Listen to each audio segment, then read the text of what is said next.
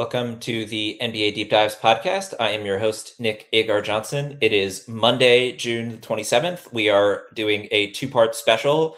This is the first season that on the NBA Deep Dives, we have basically covered the NBA draft all year round. So, of course, we have to wrap up the draft cycle with a two-part extravaganza. And I am here, as always, with my co-host, Tyler Metcalf. Tyler, the draft is come and gone. How are you doing other than, the state of the world being on fire now? I'm good. It's always a weird time after the draft comes and goes because we spend so much time preparing and analyzing and breaking down every possible scenario, and now it's like, now what? It's this fun little moment of calm before we kind of start diving into 23 in the next couple months or weeks or however long.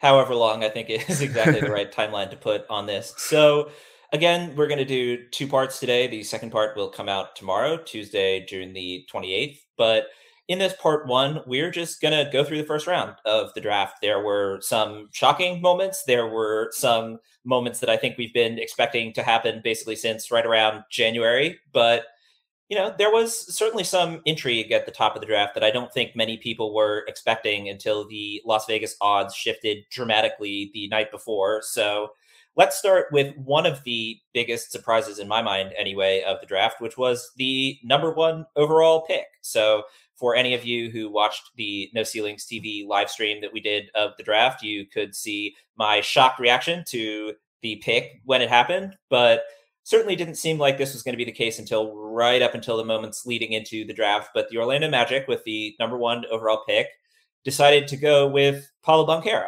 And on our draft preview episode last week, we both made it clear that we had Chet as the number one prospect on our boards. But I had Paolo as a pretty firm number two. I had him at number one earlier in the season before I flip-flopped to Chet. And I think this is a fascinating selection for Orlando, not just because of, all these smoke screens leading up to actual draft day, but I think that Paolo has a very interesting fit with the young Magic core. So what were your thoughts when Paolo Banchero ended up being the number one overall pick in the 2022 NBA draft?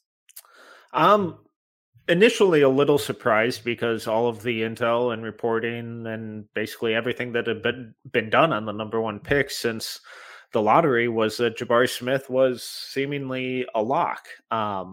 So, going into it is like, okay, well, it's going to be Jabari. And then that obviously changed pretty quickly. But then once I, kind of thought about it and thought about the fit, thought about the talent, thought about potential, it's like, okay, well, Paolo just makes more sense across the board, at least for me and how I kind of evaluated the two.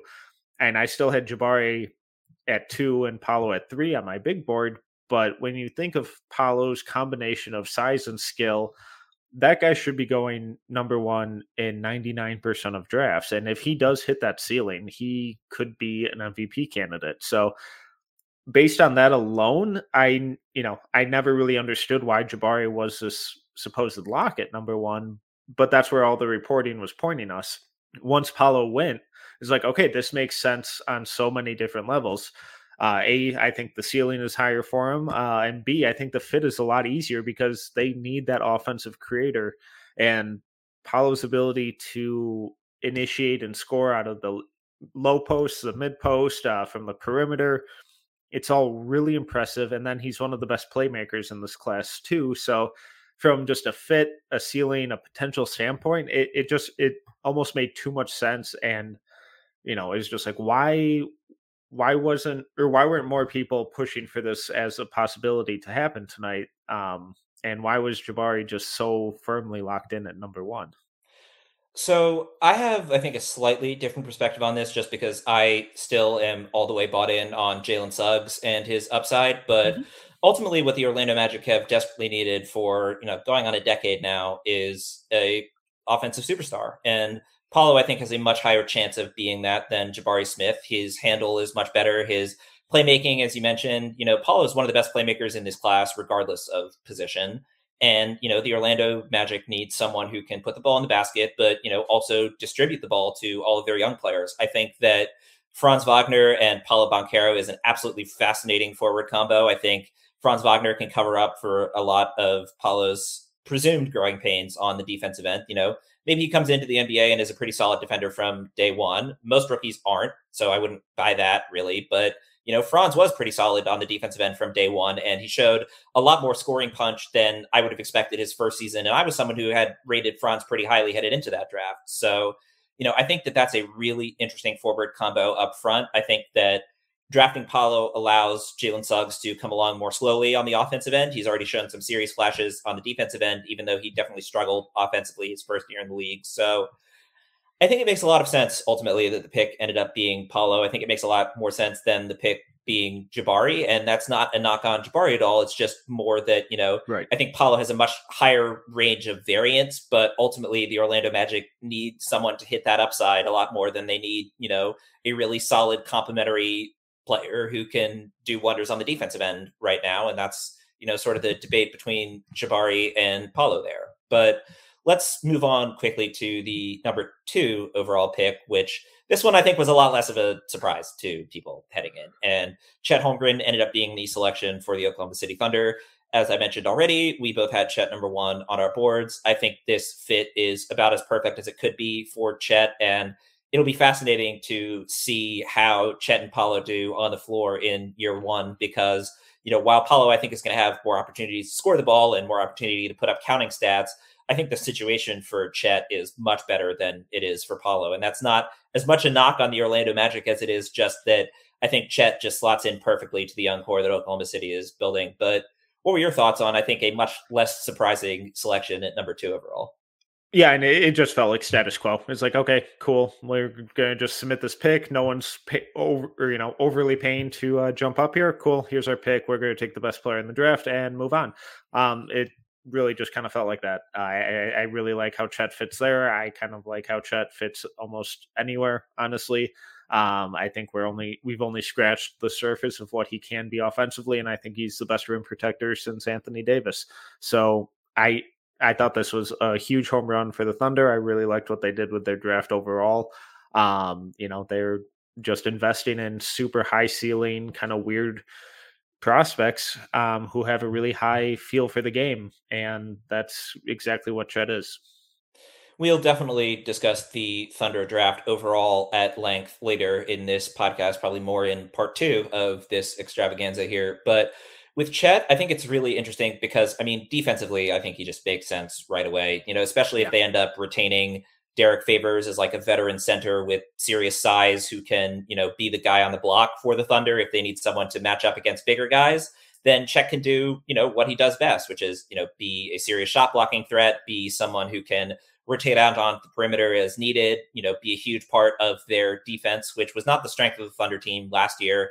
And then, on the offensive end with Shai Gilgeous-Alexander and Josh Giddey handling most of the on-ball responsibilities, Chet can sort of be a complementary piece offensively, at least his first year or so in the league, and really grow into his game. I think he's an excellent playmaker for his position, and I think he'll be a really solid connecting piece on offense. And when he does have those opportunities with the ball in his hands, I think there's a lot more room for him to grow as an on-ball player, and he'll be able to come on more slowly on the offensive end and just be a menace on the defensive end. So I think this situation is just wonderful for player and team, and I would not be surprised at all if Chet actually gets a bigger role in the offense later in his rookie year rather than a year 2, year 3 kind of deal. But even if he doesn't, he has the skills to be a really, really solid tertiary option on offense his first year or so in the league and just be a menace on the defensive end. He's going to have a weird impact that we don't really see from rookies, where he immediately makes their defense significantly better without hurting their offense at all when he's on the floor. We saw at Gonzaga this year where he was their 4th option on offense, and he's going to be a kind of a similar role this year in OKC, where SGA is obviously their primary guy. Giddey is another primary ball handler, playmaker type. So when he's just asked to kind of be a connector and fill in on the edges there on offense, he has all the tools to do that, which then can also in turn take a lot of pressure off of those 2 main guys. So I love the fit. I love what that team is kind of shaping up to be. And I think they're going to be a little bit tougher this year than a lot of people think. So at third overall, the Houston Rockets took the third of the three big men that were considered at the top of this draft. And it's really fascinating the point you just made about Chet's role early on, because I think that's going to be pretty similar to what Jabari Smith Jr. is going to be doing for the Houston Rockets, namely a rookie who is going to be a serious plus for a team that has struggled mightily on the defensive end.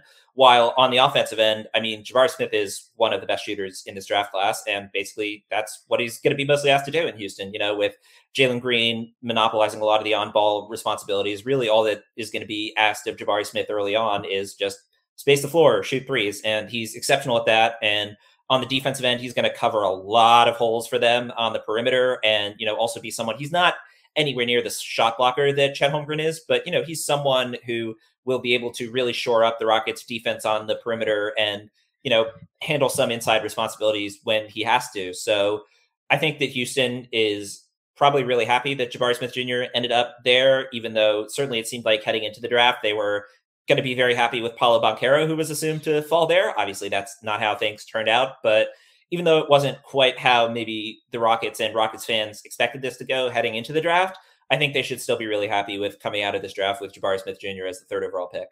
Yeah, and going into the draft, we were all just fantasizing about the Jalen Green Paolo pick and roll.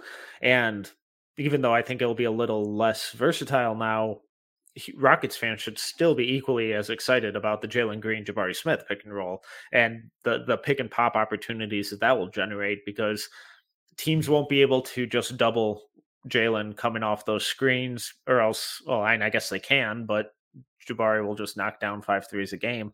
The way he'll be able to spot up off of Sengun and Green as well when they go ISO or operate out of the mid post, that's going to be really valuable. And then, kind of similar to Chet, he immediately improves that team's defense. They were a disaster at keeping people out of the lane this last year, and he is one of the most versatile, if not the most versatile defender in this class. So having that size, that athleticism, that defensive versatility, that's a huge improvement to that rotation overall. And then to add on to that, he might be or is the best shooter in this class. It's an incredible combination that fits really well. It's not going to take on-ball developmental reps away from Green. I think it's a really seamless fit that makes them a lot better in some really crucial areas. So I hope this isn't going to sound like Stockholm Syndrome here as we transition to the fourth pick in this draft, but the Sacramento Kings ended up going with Keegan Murray, fourth overall. And I said heading in that I had Jaden Ivey higher on my board. I had Jaden Ivey third, so I actually had him ahead of Jabari Smith, but I had Keegan at fifth. And I think that it was pretty clear from all the reporting that I'd read anyway. Again, I don't have any sources, but from what I had heard of other people who did have sources reporting things, it seemed pretty clear from early-ish on after draft lottery night that Keegan was the guy for the Kings. And if someone else was selected at 4, it would be because the Kings had found a trade that they liked. And I think it seemed like if the trade was with someone other than the Detroit Pistons at 5, that Keegan Murray would probably be gone by the time the Kings got to that pick. And I think that unless they got a crazy package from the Detroit Pistons to move up one slot that they really liked, that the best move for them was to just hold on to the pick and take the guy that they preferred out of Keegan Murray and Jaden Ivey. And for me, that was Jaden Ivey. But, as Tyler Rucker and I discussed at length on No Ceiling shortly before the draft, there was, a pretty reasonable argument for Keegan Murray to be the selection there. And yet basically all of the draft coverage I've seen coming out of draft night is the same old Kings, what are we doing here? Stuff that Kings fans have heard for the last 15 years. And, again, maybe this is Stockholm Syndrome, but I thought this was a perfectly fine draft night for the Sacramento Kings. And the thing that I was most worried about was them trading back and then getting neither of those two guys. And that didn't happen. So, is this just me, again, being overly happy that the Kings only did something slightly stupid as opposed to ridiculously stupid? Or is there a reason here to have some hope and think that this is a relatively reasonable decision by the Kings here at 4th overall? What are your thoughts before I talk myself deeper into this hole? I thought all, like you said, everyone has been killing them for taking Keegan. And I think that's a bit much. Ivy still would have been my pick. I think he, was the last guy to have, that real superstar potential. Whether he hits that or not, I might be a little more skeptical on, but I think that, he was the last guy to kind of have that. I don't think it was a bad pick, though. I'm not gonna kill the Kings like, oh my god, look at how dumb these guys are. Because Keegan's a really good player. I don't care that he's 21 years old. He's a sophomore. Yes, he's an older sophomore. He was one of the most productive players in the history of college basketball. Like, this dude did it against everyone. He was super productive. He was super talented, and he kind of fit a position of need. I don't know. I still think with the fourth pick, you kind of need to take the home run swing there.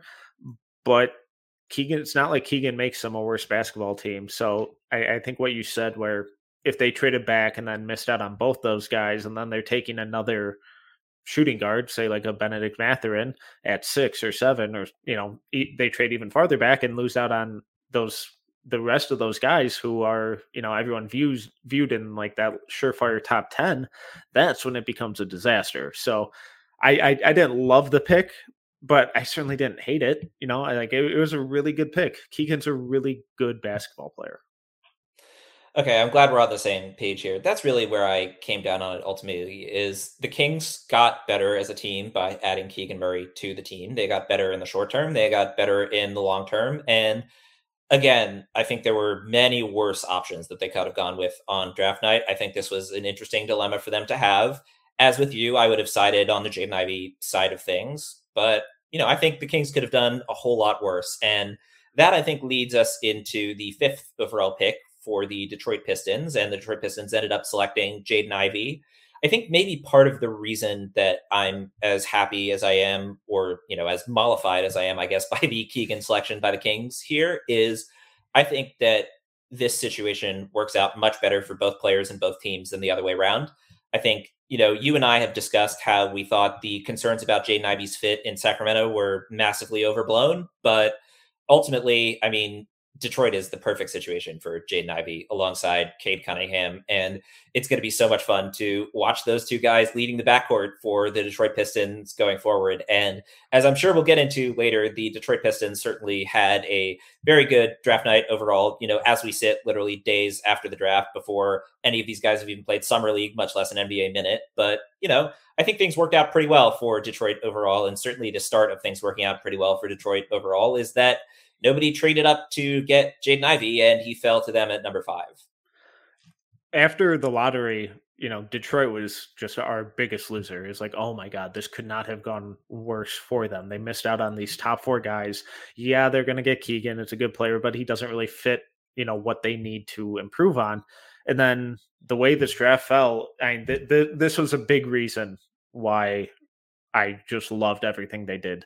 I think the backcourt of Cade and Ivey is incredible. I think that's a perfect pairing because you're adding this freakish athleticism to Cade, who can then, defensively, hopefully, theoretically, guard the quicker point guards while Cade can scale up a position or two. You're including another off-ball scorer with that elite athleticism. Ivey isn't going to be forced into a point guard role. He's going to be able to play as a shooting guard like he would. Apparently, that's what he was telling teams during this whole process. That's what he is a shooting guard. He doesn't think of himself as a point guard. So I think that's really important and something that we've been saying this entire time.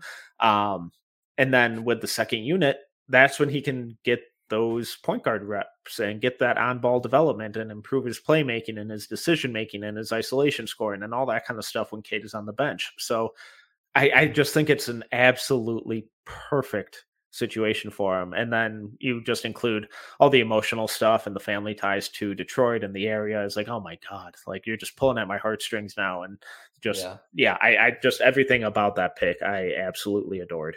I said on the live stream that my favorite part of draft night is watching all these young people have their dreams come true, and it was just, especially the day after too, when they presented him with Detroit area jerseys of his father, his grandfather, and his mother, just beautiful emotional moment. So, yet another reason why I'm happy ultimately that Jaden Ivey is not a Sacramento King, even though I would have liked to see him a Sacramento King. The emotional connection really pulled at the heartstrings. It was hard as a human being not to be incredibly happy for him. But moving on from that to the 6th overall pick, and this is a player who I know you were lower on, but even I was a little bit surprised that he ended up going this high.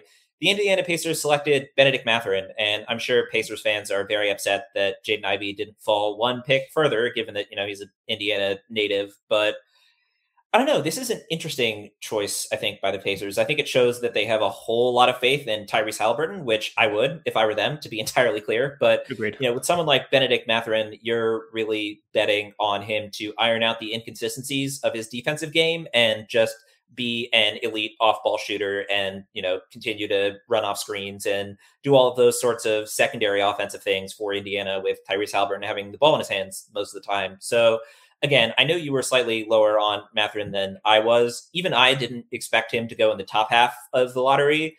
It's not that I'm particularly out on the pick. It's more just that I was surprised that he ended up being the selection here. There was certainly some buzz heading into draft night that Mathurin was going to be, in consideration for the top 6, top 7. And here he is going 6th overall. And, again, I think there are reasons why it makes sense. But if I were Indiana, I probably would have gone in a different direction here. And I know you would have, since you were lower on him. So your thoughts here?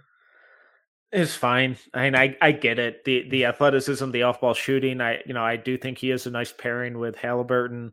I just don't see that on ball potential that a lot of people were trying to sell as we got closer to the draft.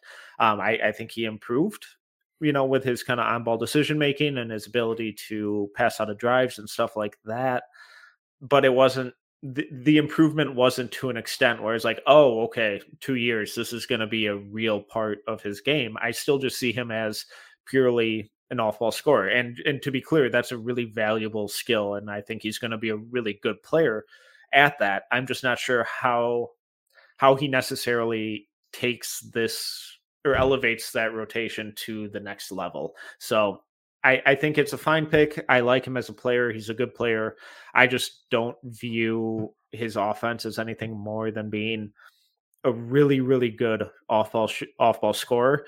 And guys who, when we talk about their defense and the first thing we say is, oh, when he locks in, it's like, I always struggle to really get around to buying in heavily on that, because how frequently do we see that, oh God, if only he consistently bought in? How many times does that turn into, oh, he buys in every possession? So, if he does that, I think his defense has a lot of potential, but I'm also not going to hold my breath on him becoming a top tier defender anytime soon. So I was slightly surprised by the Benedict Mathurin selection at 6th overall, and I was quite surprised by Paolo being the number 1 overall pick. But this, I think, might have been the biggest surprise for me in the top half of the lottery. The Portland Trailblazers end up taking the swing on Shaedon Sharpe here with the 7th overall pick. And I was mainly surprised by this because after they made the trade for Jeremy Grant, it seemed like they were going in the direction of, okay, we're going to try and build one last playoff contending team around Damian Lillard. And Shaedon Sharpe is not exactly a pick that sort of falls in line with that. Now, obviously, the upside with Shaedon Sharpe is immense. I mean, he was the number 1 recruit in his high school class for a reason. But I don't know. It seems like two very different messages that they sent very close to each other in trading assets for a win now kind of player in Jeremy Grant, and then taking the biggest swing for the fences possible with Shaedon Sharpe ending up going 7th overall. I thought there was a pretty decent chance that Shaedon Sharpe slid further, given that he was such an unknown after not playing organized basketball for a year. But, clearly Mike Schmitz, the new guy in the front office for the Portland Trailblazers, had quite a bit of intel on Shaedon Sharpe and seemed comfortable enough with that intel to make him the selection at 7th. But I don't know. I thought he would have slid a bit further than 7th, especially since the signals out of Portland seem to not be in the rebuilding kind of direction yet. Sharpe is, serious variant swing here. But I don't know. What are your thoughts on Portland ending up with Shaedon Sharpe here at 7th overall? I thought it made a lot of sense, just given the way that Schmitz has talked about Sharpe in the past. And obviously, Schmitz has probably some of the most intel on him, given that he's been watching him closely for the last however many years. So I think that kind of gave them a step up on some other people. Also, obviously, Schmitz was not the one who solely made this decision, but Joe Cronin, Yes. their new GM, who's in his first year, has also been the guy who's been credited in that organization as someone who's been more willing to take big home run swings in the draft. Apparently, he was super high on Anthony Simons, and some of the other guys that they've taken these big swings on. So when you kind of combine all that, I think it makes a lot of sense. And then, just thinking kind of more down the road, they're they're not going to rush Sharp into playing necessarily anytime soon. They were really patient with Simons. They've been patient with other guys. I expect them to take a similar approach to that, where we see kind of spot minutes from Sharp and used almost entirely in an off-ball role. I like his off-ball scoring, maybe a little more than his on-ball right now. So just kind of walking that tightrope of being competitive now and planning for the future. I really liked it as a move. I thought it made a lot of sense, and it was a good spot to take a huge swing because, say, a year from now, Dame is like, "Sorry guys, I can't do it again. Please move me." Then you're getting a big haul for him, and you're bringing in a bunch of likely draft picks and younger guys who will then fit a little closer to that timeline. So I thought it made a lot of sense. Interesting. So we're on slightly different takes here with the Shaden Sharp pick. I think we're going to be much closer to agreement with this next pick. At eighth overall, the New Orleans Pelicans select Dyson Daniels. I love this pick for the Yeah. Pelicans. I think it makes so much sense. I think Daniels can come in and immediately be a passer playmaker type to get the ball to their three stars on the offensive end. I think he can cover a ton of holes for them on the defensive end. I think he fits in right away as like a fourth or fifth starter type. And I think this really helps take New Orleans from, solid competitive play into playoff team from that sort of range to, I think next year I would be surprised if they aren't in serious contention for sixth seed or higher. And I think Dyson Daniels really helps get them there. Yeah, I love the fit. Just the versatility, the defense, his ability to kind of be a connector on that team, playing alongside Ingram and Zion and CJ. He doesn't need the ball to be successful. He's a good passer. He can attack closeouts when the ball swings to him. And then landing in that situation with Fred Vinson, who's one of the better shooting coaches in the league, I have way more faith in his jumper developing a little more quickly now than if he would have landed somewhere else. So for both parties, the Pelicans and Daniels, I thought this was just an absolutely perfect fit. Up next at number 9, the San Antonio Spurs selected Jeremy Sohan, a Polish British national man of the world, someone who I was slightly lower on, but given that the Spurs selected him at number 9, I'm pretty sure I was wrong on my evaluation, so we can chalk that up as a loss for me pretty much right away. What are your thoughts on Jeremy Sohan going to the Spurs here, 9th overall? Really similar to kind of Daniels in terms of the shooting and how I now project that to improve. I don't think he's going to be a 40% 3-point shooter, but I have a little more faith that he can iron out some of the inconsistencies with his form, improve his touch a little bit, because the Spurs have a pretty darn good track record of doing that. And then just that IQ and defensive versatility, it's a perfect fit. It's a similar mold of guys they've brought into that spot in the rotation in the past. And I think he's just kind of the next evolution of that. Unfortunately, we now get to the 10th overall pick, and something that you feared very much heading into draft night unfortunately came to pass. Johnny Davis ending up with the Washington Wizards at 10th. And we both were higher on him than this. You were higher on him than I was. But I don't know. I mean, I think the Wizards certainly could have done a lot worse than selecting Johnny Davis, but obviously this is not the fit that you would have wanted. So, Tyler, give us your Johnny Davis lament here. No, it's fine. I'm just still scarred in how they've treated my sweet prince Denny. God, I might have to become a Wizards fan now with Johnny and Denny on that team. Brutal. Oh, no. But nine, he was my favorite guard in the draft. So to get that at 10, I love the pick. I love the value.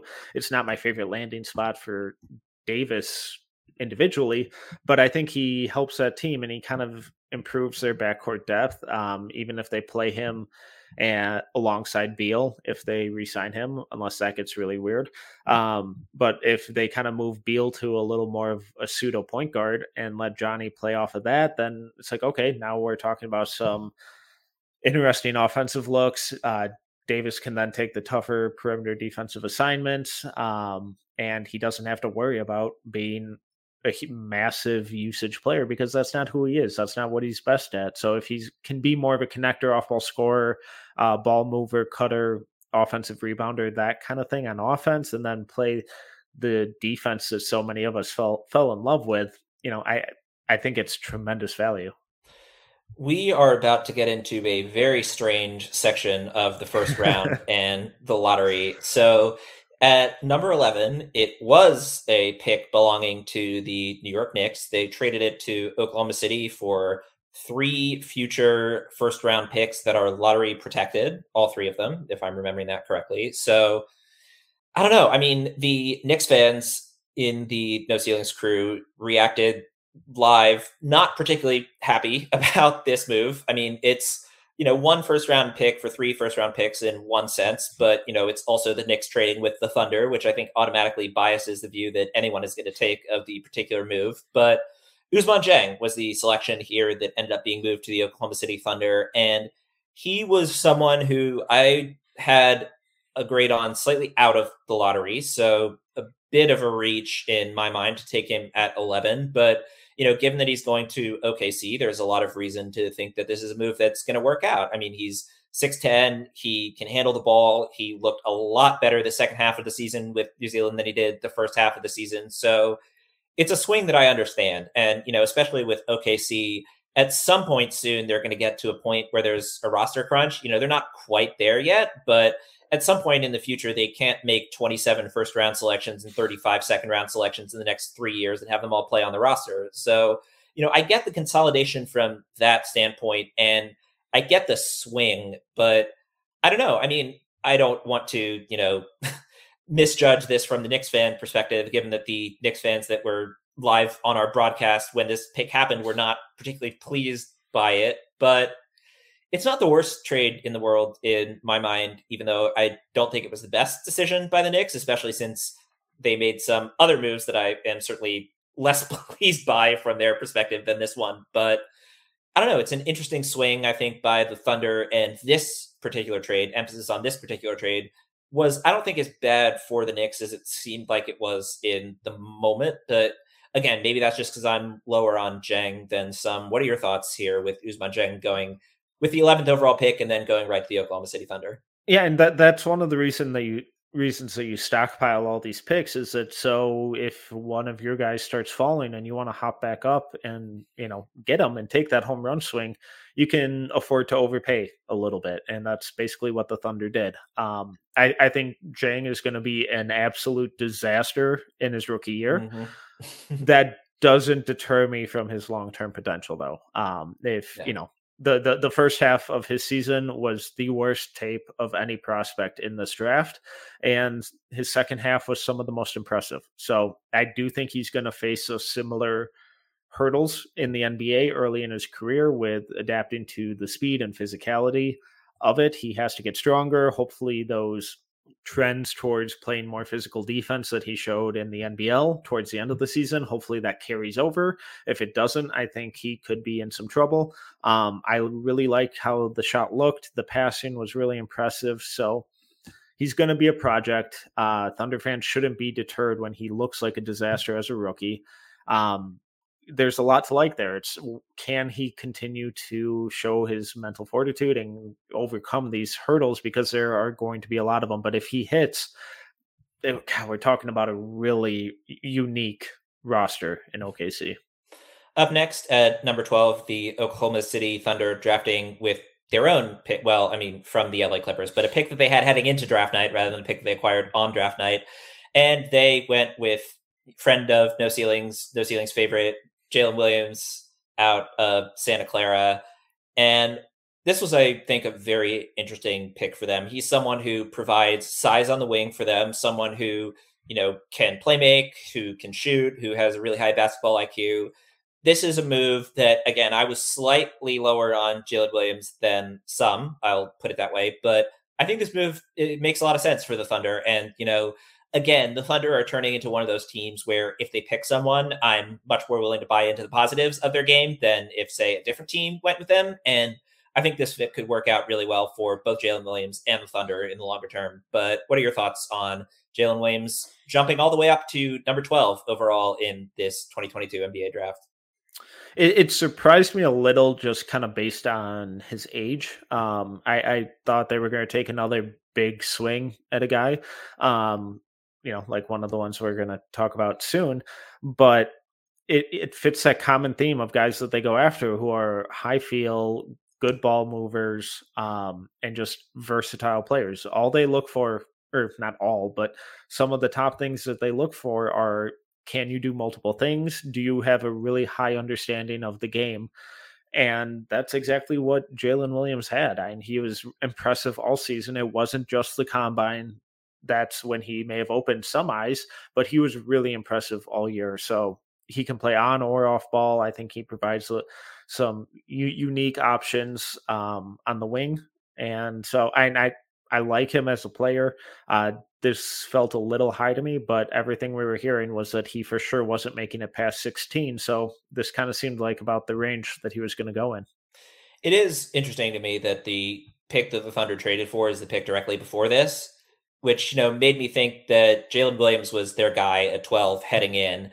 And then Ousmane Dieng fell a little bit further than they thought he would and said, you know what, why don't we just use some of our giant war chest of assets and make a move up and get both of these guys.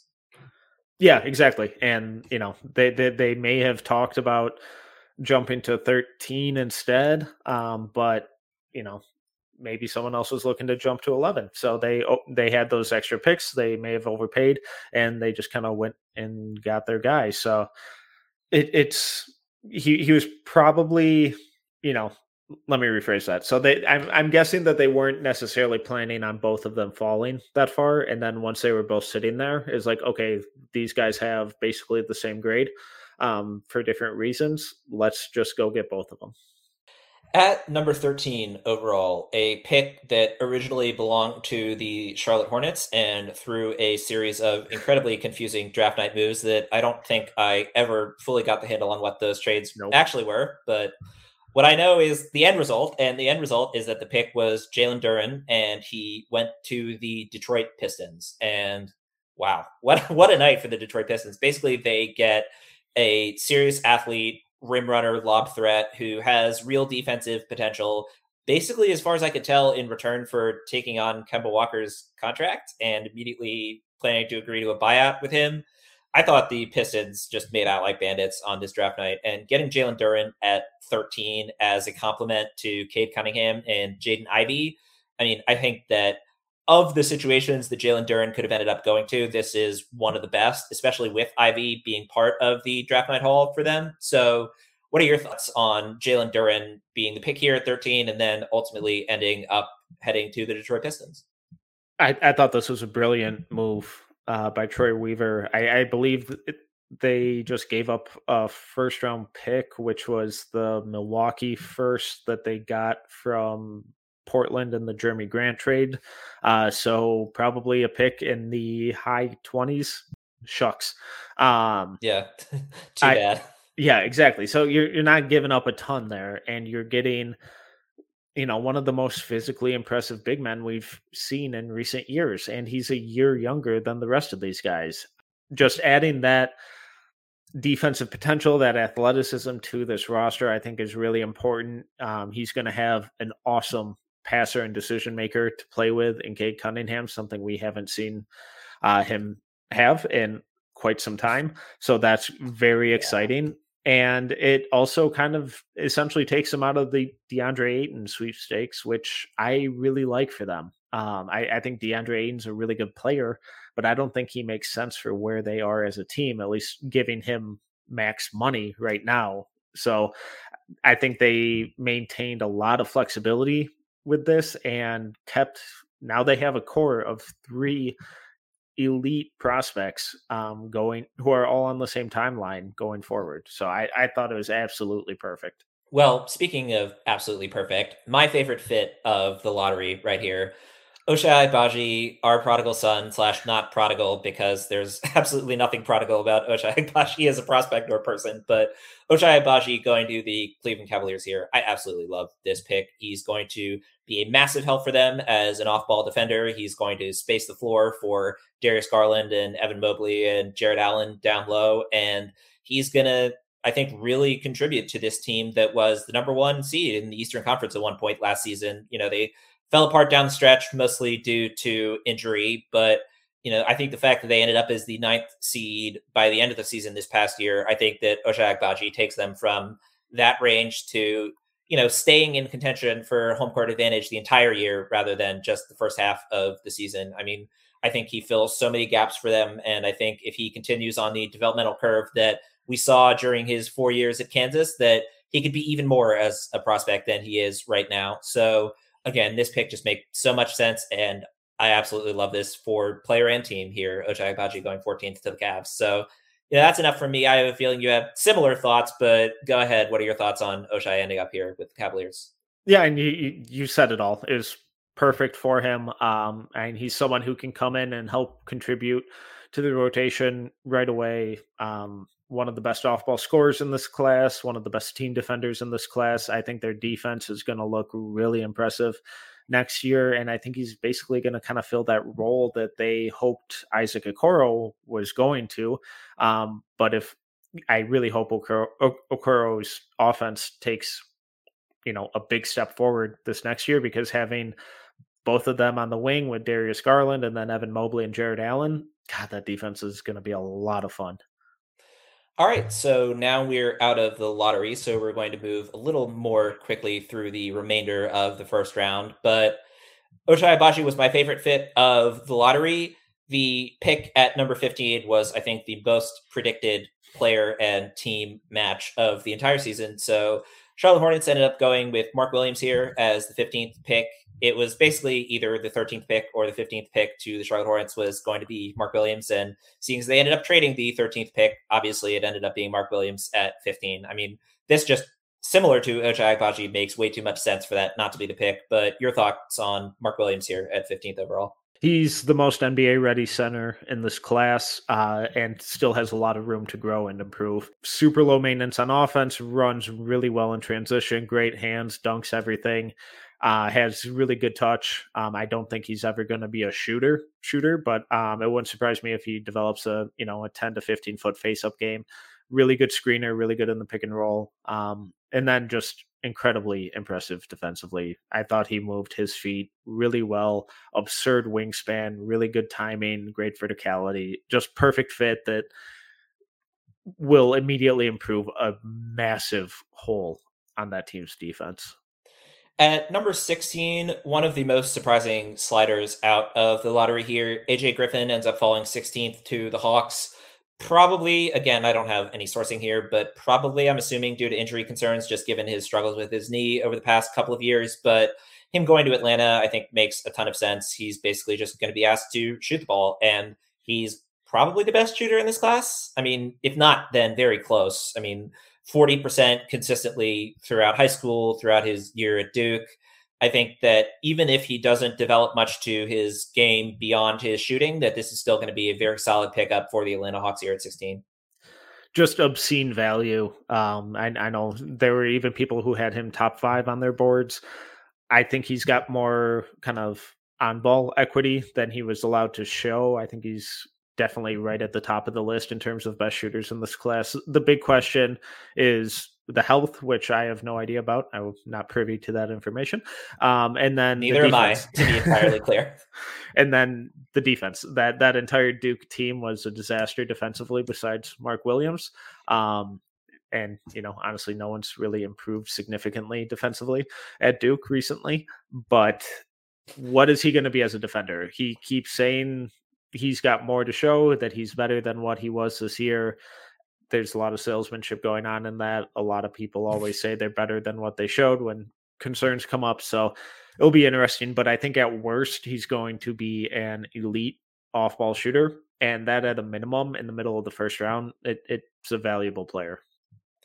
Well, someone who doesn't have anywhere near as many questions on the defensive end, certainly going 17th, the Houston Rockets, with their second first round pick, end up going with Tari Eason out of LSU. And I think this makes a lot of sense for them. I mean, they desperately need defensive help. They really need some defensive playmaking, and Tari Eason will provide that for them. And, he's someone who can maybe slide up a spot to allow Jabari Smith to roam at power forward, or, play alongside future Hall of Famer Alperen Sengun as power forward in those kind of lineups.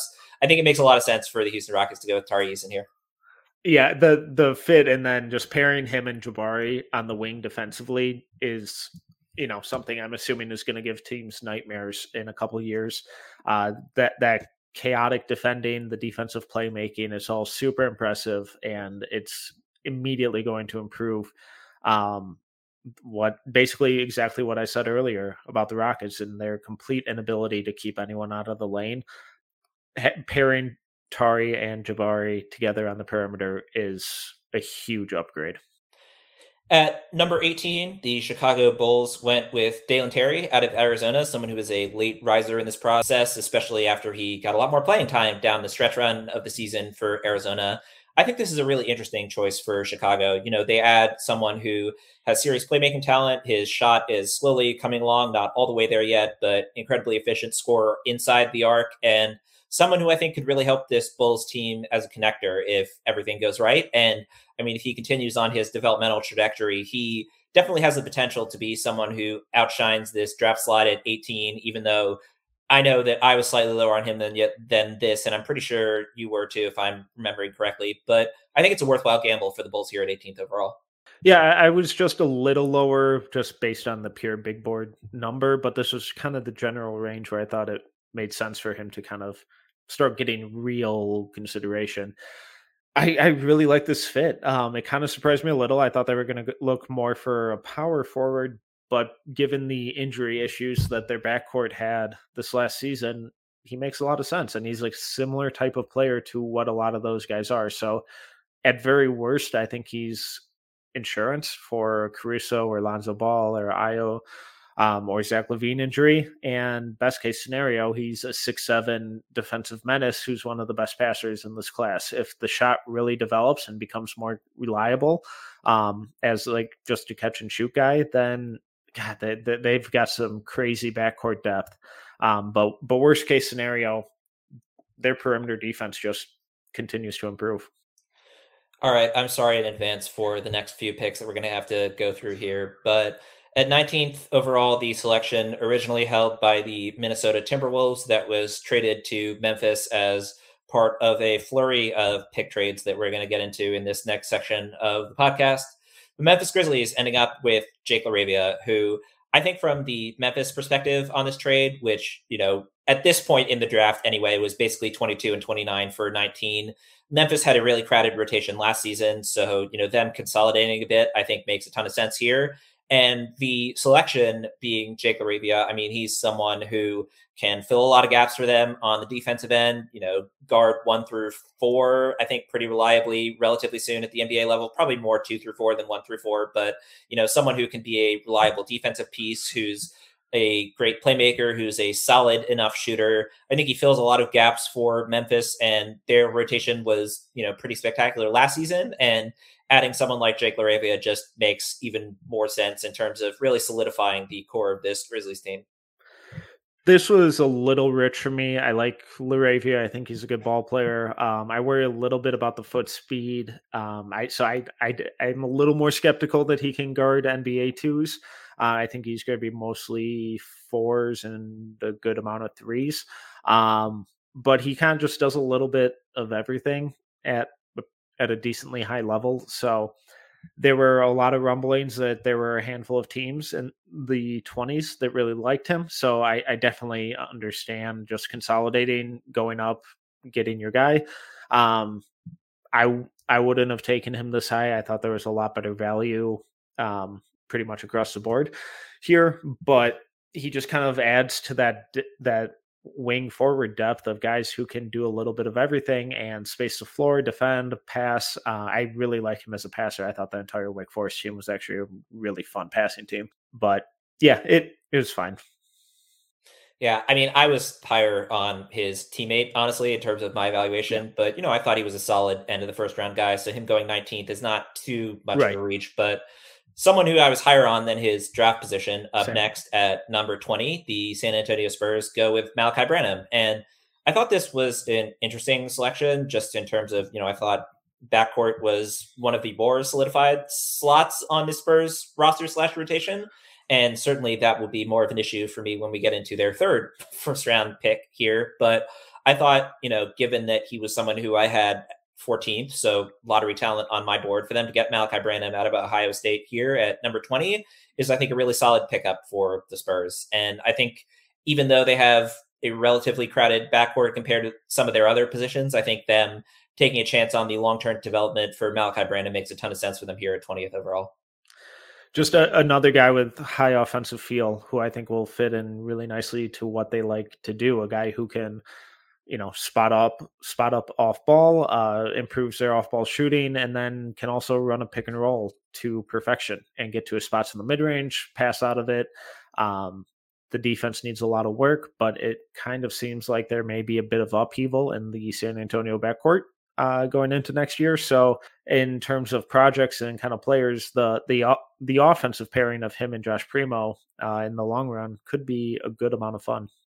Up next at 21st overall, I was kind of surprised by this pick, to be entirely honest, but there are a lot of reasons that I think it makes sense. The Denver Nuggets went with Christian Braun out of Kansas, and I mean, he's going to be spacing the floor and making cuts off Nikola Jokic, so he'll probably, do pretty well for the 21st overall pick.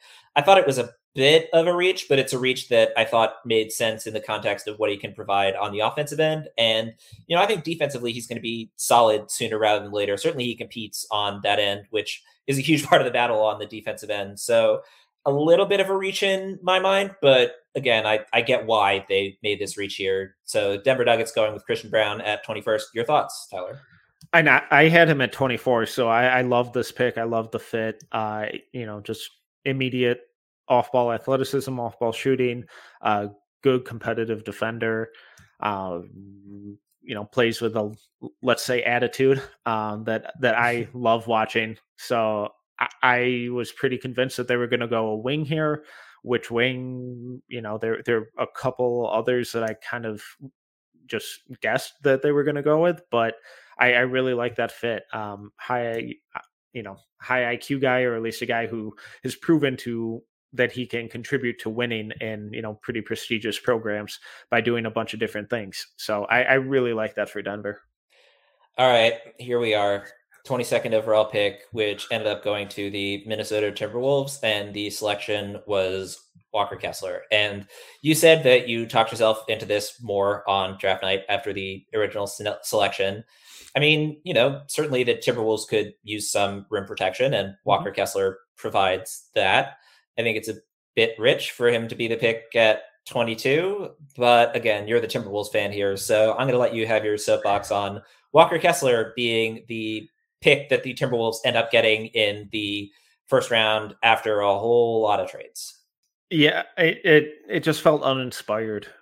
There were a handful of guys still on the board who I thought, had starter upside and a floor of just being a solid rotation guy. But I should start with the good, and that is rim protection. He is the best shot blocking rate, or the best block rate since 2008, which was Larry Sanders. I don't know. That's kind of about it. He'll improve their rim protection. He'll improve their defensive rebounding, and then he provides legitimate vertical spacing on offense that they don't have with anyone else. So those are three really important things that they need in their rotation. I just don't see him ever being a starter, and to not use the 22nd pick on someone who at least has that potential, I thought was kind of uninspired, kind of not lazy, but just a misuse of resources. And it felt like they could have got him later, or even if they would have gone with a guy like Christian Koloko, who I think moves his feet tremendously better. I would have been able to swallow that at 22 a little easier. It's fine. They got a backup center who does some things that no one else on the roster does. I'm just not sure that's worth the 22nd pick. Well, maybe you'll feel a bit better after we discuss the 23rd pick here. This is as big a shock to the first round in my mind. And this pick ultimately ended up going from the Philadelphia 76ers to the Memphis Grizzlies, the trade being this pick for DeAnthony Melton, who I think is a much better player now and probably a much better player in the future than the player that the Memphis Grizzlies ended up taking here, David Roddy out of Colorado State, who I thought maybe some team would reach for early in the second round. I did not expect a team to reach for him 23rd overall. And given how successful the Grizzlies have been in recent years with their draft picks, I'm withholding judgment a little bit, but I was quite frankly shocked that David Roddy was the selection at 23rd. And, given that the Grizzlies had the 29th pick heading into this draft, maybe there was a team somewhere between 23 and 29 that they thought was going to take David Roddy, I guess. But I don't know. This was the most confusing selection of the first round in my mind. I really didn't like this pick. I had David Roddy at 61. Wow, lower than I did. I thought he was a really fun college player, really good, kind of creative physical scorer. I don't know who he guards in the NBA because he's not big enough to guard threes or fours. He's not quick enough, and his feet aren't good enough to guard guards. So I thought this was kind of rough. I'm really excited for this clip to age really poorly once he starts shooting 45% from three and, being a versatile defender. So I just didn't get this one at all. Up next at 24, we talked earlier about how wonderful the human story for Jaden Ivey was. And this was another wonderful moment of just getting to, vicariously experience joy through MarJon Beauchamp, who ended up being the selection here at 24 to the Milwaukee Bucks out of the G League Ignite. I mean, him going from, struggling with homelessness in his youth to playing at community college after, not quite getting the looks that he wanted after his high school experience to him going to the G League Ignite and just working his tail off and becoming a first round selection. From a human perspective, it was just wonderful to see MarJon Beauchamp get the experience of hearing his name called in the first round on draft night. From the basketball perspective, I know that I was higher on MarJon than you were, but I think Milwaukee's a fit that makes a ton of sense for him. I think he can be, his shot can come along more slowly. And for the most part, he can just be relied upon as an energy guy and defender on the wing, which is something that I think will really help bolster Milwaukee's rotation. So A+ is all the way around for the human being, for the fit, for everything involved with MarJon Beauchamp being the 24th overall pick for the Milwaukee Bucks. And easily the best story in this draft. But then just from a fit, I really like it for him. I was a little lower on him. He was just one of these guys, this class, that I just struggled to really get a grasp on. And the way the defense trended later in the year concerned me a little bit, but maybe in the NBA, just that, who knows? Maybe that he is more of a defender that he showed in the first half, which I thought was really promising. And I do kind of buy at least the spot up shooting long term. So I don't think that there really would be a better landing spot for him to kind of perfect those skills and star in his role, because I don't think he's going to be asked to do anything more than knock down corner threes and defend athletic wings. And that's exactly what he does. Speaking of perfect fit, Blake Wesley at 25th to the San Antonio Spurs. Now, I was not as high on Blake Wesley as the 25th overall pick. I think he has a lot of work to do, especially on the offensive end. But ultimately, the parts of his tape that I liked by far the best were the parts of his tape that were on the defensive end rather than the offensive end. And yes, I think with San Antonio, he's going to probably gear in a lot more on the defensive side than the offensive side. Hopefully, he will take some of the worst shots out of his diet. So a prospect who I was not particularly high on in Blake Wesley, but I mean, if it's going to work out anywhere, I think San Antonio is one of the best spots he could have landed in. So we'll see. I mean, you were mentioning the David Roddy part getting clipped and people laughing at you. This is definitely the moment where if people clip this, they're going to laugh at me for not liking the Blake Wesley selection. But ultimately, I think that of the scenarios where it was going to work out, San Antonio was probably one of the best situations. And, hopefully he focuses more on the defensive end, because I thought he showed real promise on the defensive end, even though his offensive tape was difficult for me to try and evaluate. I'll just put it that way. Yeah, and the defense was really promising, really encouraging for who he could be. And then, kind of similar to Sochan and Daniels, this is one of the ideal landing spots for him to improve the shooting issues that we kind of saw.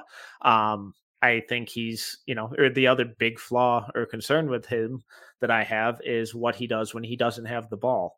And I don't think there's a much better spot for him to learn how to do that than San Antonio. So, in terms of just taking a swing at the end of the first round and the team who did that and the fit for the player, I kind of actually really like this for both parties, even though my ranking of Wesley was much lower. Speaking of liking this for both parties, maybe I'm being a bit too optimistic here in front of the Timberwolves fan, but the 26th overall pick ended up being Wendell Moore out of Duke, who, again, after a series of moves, pick started with Dallas, then to Houston, and then to Minnesota by the end of the night, with the Timberwolves sending out 29 and some other pieces in that package. I thought that this was a solid selection for the Timberwolves, someone who can fill a lot of gaps for them, someone who can shoot, someone who can move the ball pretty well on the offensive end. Not like an A+ pick in my mind, but I thought pretty solid for them. But you're the Timberwolves fan here, so what were your thoughts on Wendell Moore being the selection here at 26 going to the Timberwolves? It was entirely fine. I don't know. I was lower. I think I may have been the lowest on Wendell Moore out of our entire No Ceilings crew. I just didn't get it with him. I didn't like the defense. I thought most of his positive impact on offense came from what he did with the ball, and I don't think he's going to meet that threshold in the NBA to be a pick and roll or a distributor. So I don't know. It's fine. If the shooting improvements aren't legitimate that he showed, then I don't see how he's anything more than a ninth man in a rotation. But if they are, then, maybe we're talking about a quality sixth or seventh guy in the rotation, which if you can get that at the end of the first round, that's really promising. And even though he was a junior, he was a really young junior. So maybe there's a lot more growth for him to kind of show and experience. So I'm optimistic. Hopefully, or I'm trying to be optimistic about it, but just based on my individual eval of him, just another pick that I just didn't really understand. So you might have been lower on Wendell Moore than the rest of the No Ceilings crew. I certainly was higher on the player that was drafted 27th overall than everybody else in the No Ceilings crew. And I have to admit that I was a bit worried heading into draft night about this player ending up in a situation that might not have showcased their strengths. But instead, I think this is pretty close to a perfect fit for the player anyway, with Nikola Jovic going to the Miami Heat at 27th overall. Given that this Miami Heat team was the number one seed in the Eastern Conference, I think that he's not going to be heavily relied on as a starter anytime soon in Miami. I think he can come into the rotation. Part of his struggles were with his effort on the defensive end. That's something that will get him benched pretty quickly in Miami. And, in terms of his upside, my belief in his playmaking and his shooting touch, I think that, he will have a chance to maximize both of those things with the Miami Heat. So a pick that I could have been worried about heading into draft night. Instead, I'm very happy with the situation, even though he fell a bit further than I would have let him fall personally. I think that this is a really solid selection for Miami, but you obviously were much, much lower on Jovic than I was. What are your thoughts on him being the selection here for the Miami Heat? This really surprised me, and I didn't really like the pick at all. I wouldn't have taken. I'm shocked. I'm shocked by this turn of events. I wouldn't have taken Jovic in the first. I'm not surprised that he went in the first, but I'm really surprised that he went to the Heat. Pat Riley railed against the team for not playing good enough defense, and then they bring in a guy who doesn't play defense. So I'm thinking that their thought process is that, okay, we can kind of replace Duncan Robinson with this guy and some of his shooting and high level playmaking for a much lower cost. But this was another one where it missed me. Wow, I'm just again truly floored that you were not a fan of the Nikola Jovic selection here by the Miami Heat. But I think we agree a little bit more on the next player selected.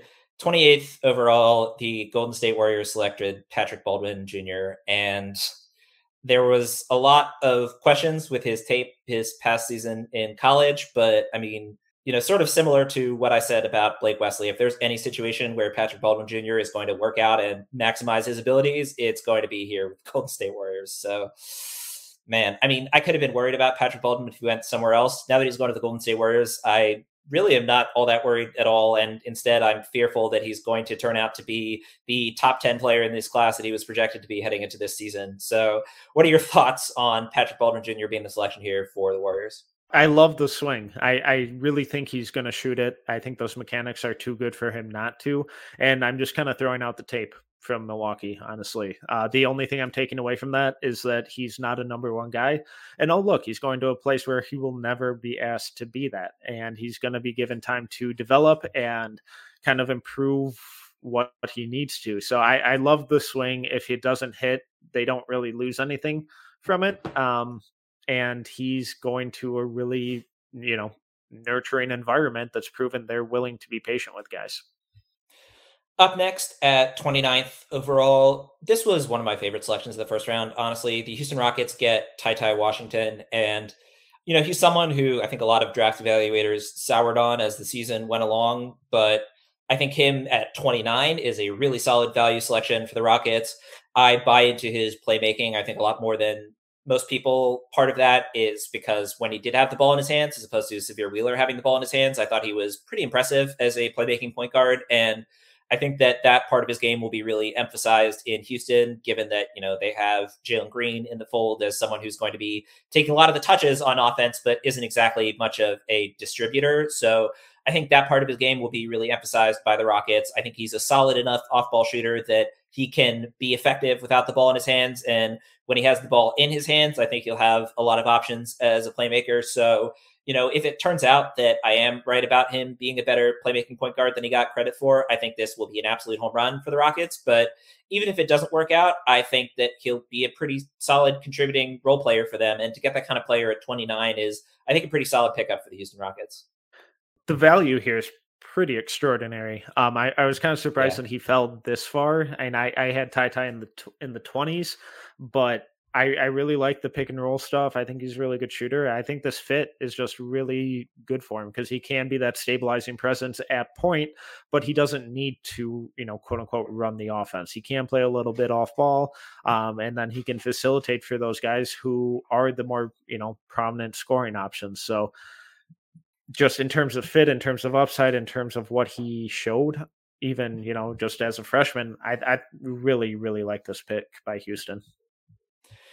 And finally, closing out the first round of the 2022 NBA draft and part one of our post-draft extravaganza here over on the NBA Deep Dives podcast, the Denver Nuggets ended up with this selection at 30th, and they took a swing that I think makes a lot of sense here with Peyton Watson out of UCLA. I think on the offensive end, really most of what he's going to be doing is just, similar to what I was saying for Christian Braun at 21, right? Mostly just cutting off ball and letting Nikola Jokic feed him inside. And I think he has a ton of defensive potential. He didn't get much of a chance to show much of anything at UCLA. I know that you have thoughts on that are more severe than my thoughts, and my thoughts are pretty severe on that front. But, Peyton Watson was someone who I had at the top of my second round, but for him to be the swing at 30 here for Denver, I think makes a ton of sense. And I mean, talk about player being maximized in the situation they're going to. I mean, if there's any situation where Peyton Watson can grow slowly on the offensive end and contribute sooner rather than later on the defensive end,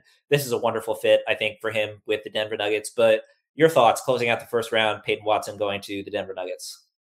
I love the home run swing. I really think Peyton Watson is a much better player than what he was allowed to show. I think he's got some crazy defensive upside.